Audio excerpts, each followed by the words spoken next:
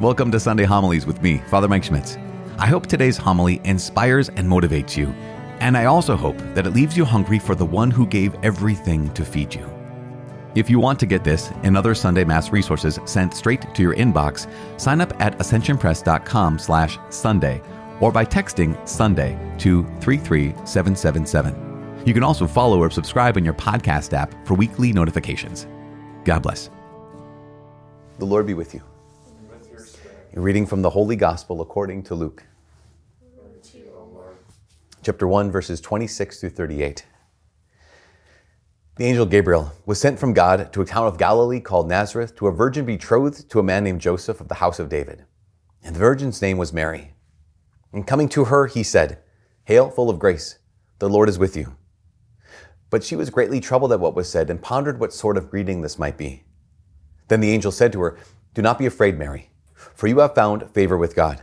Behold, you will conceive in your womb and bear a son, and you are to name him Jesus. He will be great and will be called Son of the Most High. And the Lord God will give him the throne of David his father, and he will rule over the house of Jacob forever, and of his kingdom there will be no end." But Mary said to the angel, "How can this be, since I have no relations with a man?" And the angel said to her in reply, "The Holy Spirit will come upon you, and the power of the Most High will overshadow you. Therefore the child to be born will be called Holy, the Son of God. And behold, Elizabeth, your relative, has also conceived a son in her old age. And this is the 6th month for her who was once called barren. For nothing will be impossible for God." Mary said, "Behold, I am the handmaid of the Lord. May it be done to me according to your word." Then the angel departed from her. The Gospel of the Lord. Praise to you, Lord Jesus Christ. I invite you to have a seat. One quick thing is, I think one of the things that we kind of have to do every single time we hit this solemnity of the Immaculate Conception is not only define it, but also define why we need it, why it's important for us. So, what is the doctrine or the dogma of the Immaculate Conception? Once again, as I said at the beginning of Mass, this is not about Jesus' conception, but ultimately everything we believe about Mary is a reflection of what we believe about Jesus. So even with the Immaculate Conception, this is not about Mary so much as it is ultimately about Jesus. So what is the dogma? The dogma itself is this, is that Mary, so this is her conception, that Mary, from the moment of her conception, was preserved from all stain of original sin. So she not only never experienced original sin, also never chose sin in her life. So she was preserved from all stain of original sin. How? Why? Not because she was perfect, not because there were her own merits, not because she worked for it, not because she deserved it, not because she earned it, not because she was, tried really, really hard to be good. But the dogma says that Mary was preserved from all stain of original sins by the merits of her son's future life, death, and resurrection. So it's Jesus. So Mary, when she, we heard the gospel today, that she hears about Elizabeth at the end of the reading. And so she goes, right from that moment, she goes to visit Elizabeth. And when she walks up to Elizabeth and Elizabeth praises the Lord and says, "Who am I that the mother of my Lord should come to me? The moment the sound of your voice reached my ears, the child in my womb leaped for joy." Mary then launches into the Magnificat, where she basically says, "My soul proclaims the greatness of the Lord. God, my Savior." She calls God her Savior. And the reality is that God saved her, but he didn't save her like he saved you and me. He saved us after the fact, right? That here's what Jesus had done 2,000 years ago through his life, death, and resurrection, pouring out his Holy Spirit upon us, that 2,000 years later, we can experience his salvation. What he did for Mary was he saved her before she even got sick, right? She saved her before she even fell. He saved her before she sinned. So just like he saved you and me after our sin, or after our even experienced original sin, Jesus, because he's God, the Father was able to send the Holy Spirit to Mary in her mother's womb from the moment of her conception to preserve her from all stain of original sin. And now this is just so important. Why? Well, the why is, could God have done it otherwise? And the answer, of course, is going to be yes. God can do whatever he wants. He is God. He has the authority, he has the ability, he has the power to do whatever he wants. He could have done it otherwise, but it's most fitting this way. Why? Well, because in the first reading, we have the beginning of the book of Genesis, right? Genesis 2 and Genesis chapter 3. We're chapter 3 today. So in Genesis chapter 2, what do you have? You have God who makes this sinless man, Adam, and he makes this sinless woman, Eve. and he places them in the garden.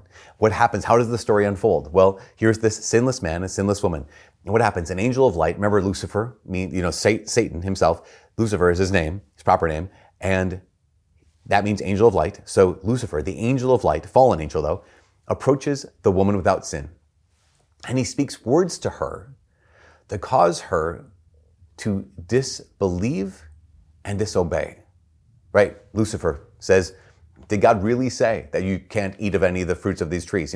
And then she says, no, we can eat of all the trees except for that one. He says, no. If you do, you be like God who knows right and wrong. God doesn't want you to be like him. And so what happens is that first woman, the one without sin, she believes the lies and she disobeys the God who loves her. And then what happens, it says, then she took the fruit and handed it to the man, sinless man, who was with her, and he also ate it. And now, this is how it goes. This is the fall story. The story is, here's sinless man, sinless woman. Angel of light goes to the sinless woman, speaks words to her that causes her to disbelieve and disobey. She takes that disbelief and disobedience, hands it to the man. He takes it, he disbelieves, he disobeys, and hands that brokenness, that disbelief and disobedience to all of us. So how does God restore things? He restores it in essentially, I don't want to say the same way, he restores it in an incredibly fitting, incredibly beautiful way. Because we know that Jesus, St. Paul says, Jesus is the new Adam. He's the new sinless man. It's from him or through him that we get redemption. That salvation comes to us through Jesus. He is our one Savior. He's it. He's the one. Jesus is the one who brings us salvation. Question. So if there's a sinless man who hands on salvation, redemption to all of us, is there also, for balance, for symmetry, for fittingness, is there also a sinless woman? Well, yes, not only is there also a sinless woman, but there's also this story we just heard in the gospel today, Luke chapter 1, where what happens? Here's the sinless woman, and another angel of light, Gabriel, comes to her, and he speaks words to her that rather than the first woman, Eve, cause her to disbelieve and disobey, these words lead her to belief and to obedience. Behold, I am the handmaid of the Lord. Let it be done to me according to your word. She takes that belief and obedience and conceives in her womb. Again, not her own power. This is all God's doing. And what happens? She hands on that belief, hands on that obedience to the one who would hand it on to all of us. And so you can see how, again, is it necessary? No. Is it fitting? Yes. That Mary would be without sin.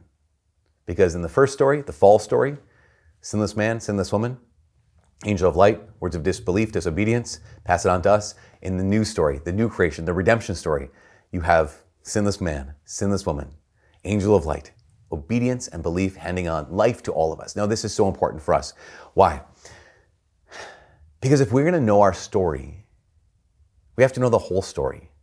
We can think about so many of our brothers and sisters who don't know this. So many of our brothers and sisters who don't know the full story, the story that not only has God worked with human beings in the midst of our brokenness, the God also has preserved at least one human being from sin in order to show us not what their power, not the human being's power, not Mary's power, but to show us his power, to show us his goodness, to show us what you and I get to experience ultimately in our lives. Because what God wants us to ultimately experience is that same freedom, that same intimacy with him, and that same participation in his mission and in his work that Mary got to experience. Now, how do we do that? Well, there's the last two things. One is we recognize that from the cross, Jesus gave his mother to be our mother, right? So from the cross, as Jesus is dying with his last gasping breaths, Jesus says to the beloved disciple, behold your mother. And to his mom, he says, woman, behold your son. And it says from there on, it says, from that moment on, that beloved disciple took her into his home. So we realize we're invited to take Mary into our home. From the cross, Jesus invites us to take Mary into our home. How do we do that? That's a great question. How? There could be any number of ways. But it seems to me that this solemnity of the Immaculate Conception reminds us that we're not necessarily just to take Mary into our homes and let her be our mother in our thoughts or in our affections, but maybe even in our actions. Here's what I mean. A number of years ago, so when I first came to the Lord, there were two kind of avenues. One was confession, and the other was prayer. And I didn't know how to pray. And so I looked up a book, and it was How to Pray the Rosary. Actually, it was called Youth Prays the Rosary. And so I started praying the rosary as a 15, 16-year-old. And it was kind of like an everyday thing, almost every day. And throughout high school and college, my love and devotion for Our Lady grew and grew. Throughout seminary, it was kind of like some waning of that. Some just like, well, I mean, yeah, I'll occasionally pray a rosary when it's convenient. And then even I have to kind of confess, not kind of confessing, I guess I'm actually confessing that as a priest, it was a rosary. I saw the rosary as optional. And I guess in some ways we realize that in some ways the church says it's optional. It's called a private devotion. And the church does not demand that all Catholics pray the rosary. But here's the interesting thing. From the cross, Jesus said, that's your mom. You're her child. But I think about, what happened was one of the moms of one of our students once came here and gave a talk. And in her talk, it was in the backyard out here, she said something that stuck with me and convicted me. She said that, we all know all of the Marian apparitions that have happened in the last couple of centuries, even within the last century or two. And she said, what was the message of all those Marian apparitions? Well, repent, do penance. But one of the consistent messages in these Marian apparitions was pray the rosary. And I had heard that, I knew that, but I also kind of dismissed it. And she said, well, wait a second. Mary's not God. She's clearly not God, right? So if she's appearing and she has a message, that's because God himself has a message that he wants to communicate to the world through Mary. And what was that message? That God himself wants to have an apparition, this amazing miracle happen so that the whole world can know this is what God wants his people to do now. So repent, yeah, of course. Do penance, yes. Wait, and pray the rosary. And when she said that, I was so convicted. It was, I've been approaching this as if this was optional. I forgot that from the cross, Jesus said, no, that's your mom. I'd never been aware, I'd never thought it through, I'd never processed it, that whenever Mary had appeared and she says, pray the rosary, that's because God himself has a message for his people, and that message for his people is pray the rosary. So my invitation is, Advent's already started. Not only is this Advent the shortest Advent could possibly be, right? So the fourth Sunday of Advent is Christmas Eve day. So it is the shortest Advent possible, according to our calendar. And we're already into it. So here's the grace you get. The grace is the shortest Advent challenge ever. But here's the Advent challenge. Is to take Mary into your home. To let her be your mother. To pray the rosary every day, from today to Christmas Day.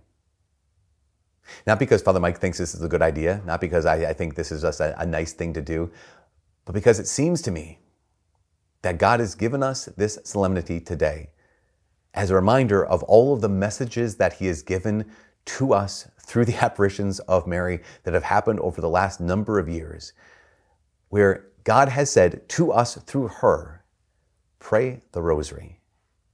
To be committed for just the next umpteen days to simply say, okay, God, for you, because you asked me to, I'll pray the rosary. And in that, what do we get to be? Not like Eve, who disbelieved and disobeyed, but like Mary, who said, okay, God, because you asked me to, I believe and I'll obey. This Advent, my invitation, God's invitation to all of us, pray the rosary each day because he's asked us to.